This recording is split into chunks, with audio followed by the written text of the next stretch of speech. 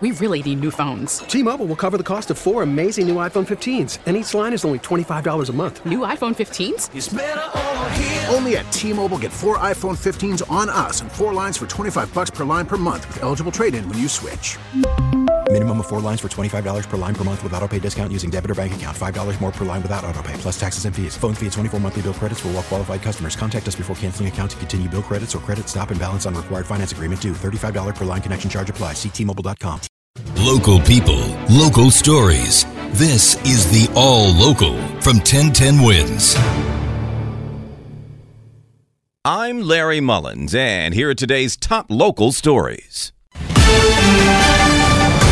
We have been waiting on the Federal Reserve announcement about the latest changes to the interest rate as inflation appears to be slowing down, and we just received word that its key rate for an 8th time now, but by a lower quarter point as inflation pressures ease. The central bank has been on an aggressive campaign that has produced nearly a monthly rate hike since last spring, was it? All part of an effort to slow down inflation. Bloomberg had reported conditions in the U.S. had eased quite a bit. Translation, it's becoming easier to borrow money these days, so mortgage rates have been going down, and a more robust stock market has contributed to some cautious optimism. The good news, again, is that any fear of a recession has subsided, although the Fed might have to continue tightening the strings to prevent the economy from wilding out, that is, growing too fast again. Again, the Federal Reserve raising its key rate for an 8th time, but by a lower quarter point, as inflation pressures ease. We'll have more coming up in Money Watch.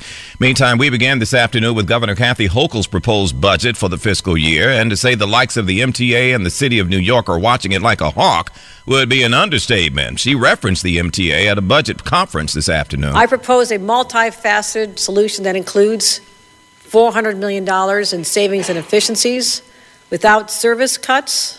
That is obviously the easiest way to do it, but that is counterintuitive. You can't invite people back and tell them, well, you're going to have a longer wait on the platform. The MTA is going, okay, sounding good so far.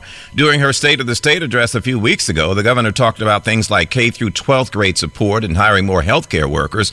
Advocates say the disease or virus du jour really pulled back the curtains on those shortcomings, as we saw with the nurses' strike here. It remains to be seen how the MTA receives her proposal, though. Will it be enough to close a perceived budget gap which threatens fare hikes? And, of course, the city wants to know, brother or sister, can you spare a dime to help with the biggest problem New York faces right now? That is where and how to house thousands of migrants pouring into the area. The governor's budget does include money to help, but again, it's a question of whether it's enough. Mayor Adams has said he needs about $2 billion to do it. It's always a hot potato as they begin the 2-month back and forth now to get it nailed down, so the dance begins. We're also watching things in Memphis at this hour where scores have gathered for the funeral today for Tyree Nichols. They're doing it at the Mississippi Boulevard Christian Church in Memphis.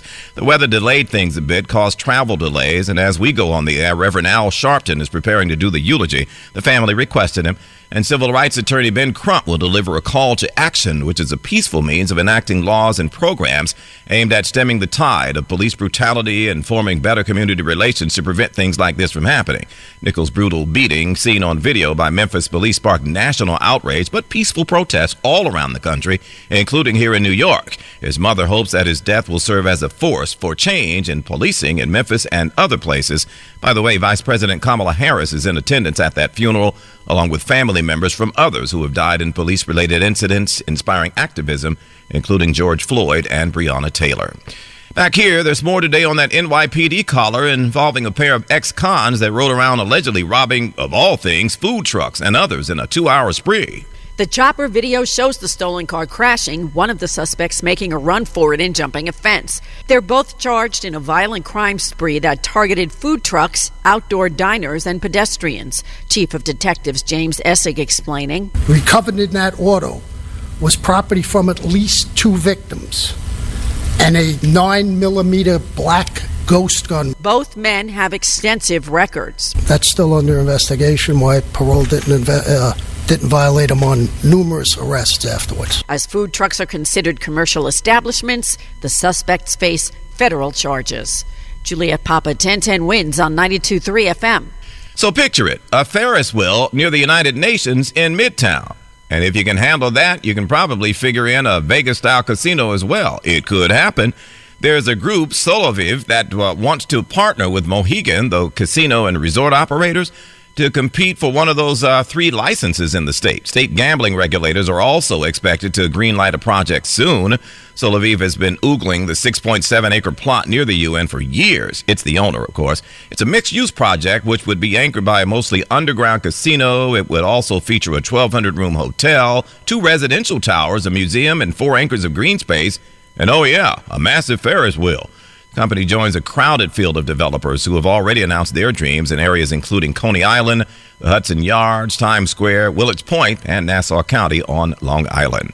Well, another dangerous street getting a redesign thanks to federal money, and many folks, especially cyclists, know it all too well. It's where they navigate through bike lanes next to several busy lanes of traffic. Crossing Delancey, not just a movie, a problem for some pedestrians and cyclists who say it's dangerous. All the time there's always an accident over here, especially in the weekends and especially in the nighttime. You know, people just speeding for nothing. Help on the way, a $21 million grant from the U.S. Department of Transportation Safe Streets and Roads for All program. Those who cross every day say they hope it helps. If it's going to be safe, it'll be good.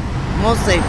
We need that. The changes at the foot of the Williamsburg Bridge were proposed under Mayor de Blasio's Transportation Secretary, Polly Trottenberg, now a Deputy Secretary at the U.S. DOT.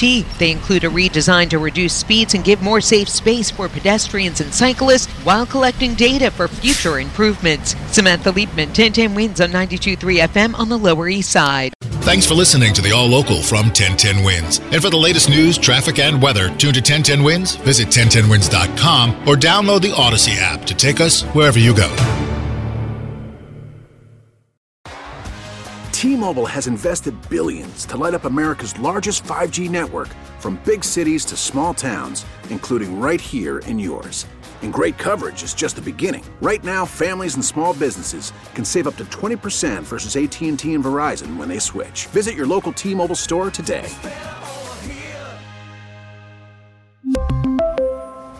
Plan savings with 3 lines of T-Mobile Essentials versus comparable available plans. Plan features and taxes and fees may vary.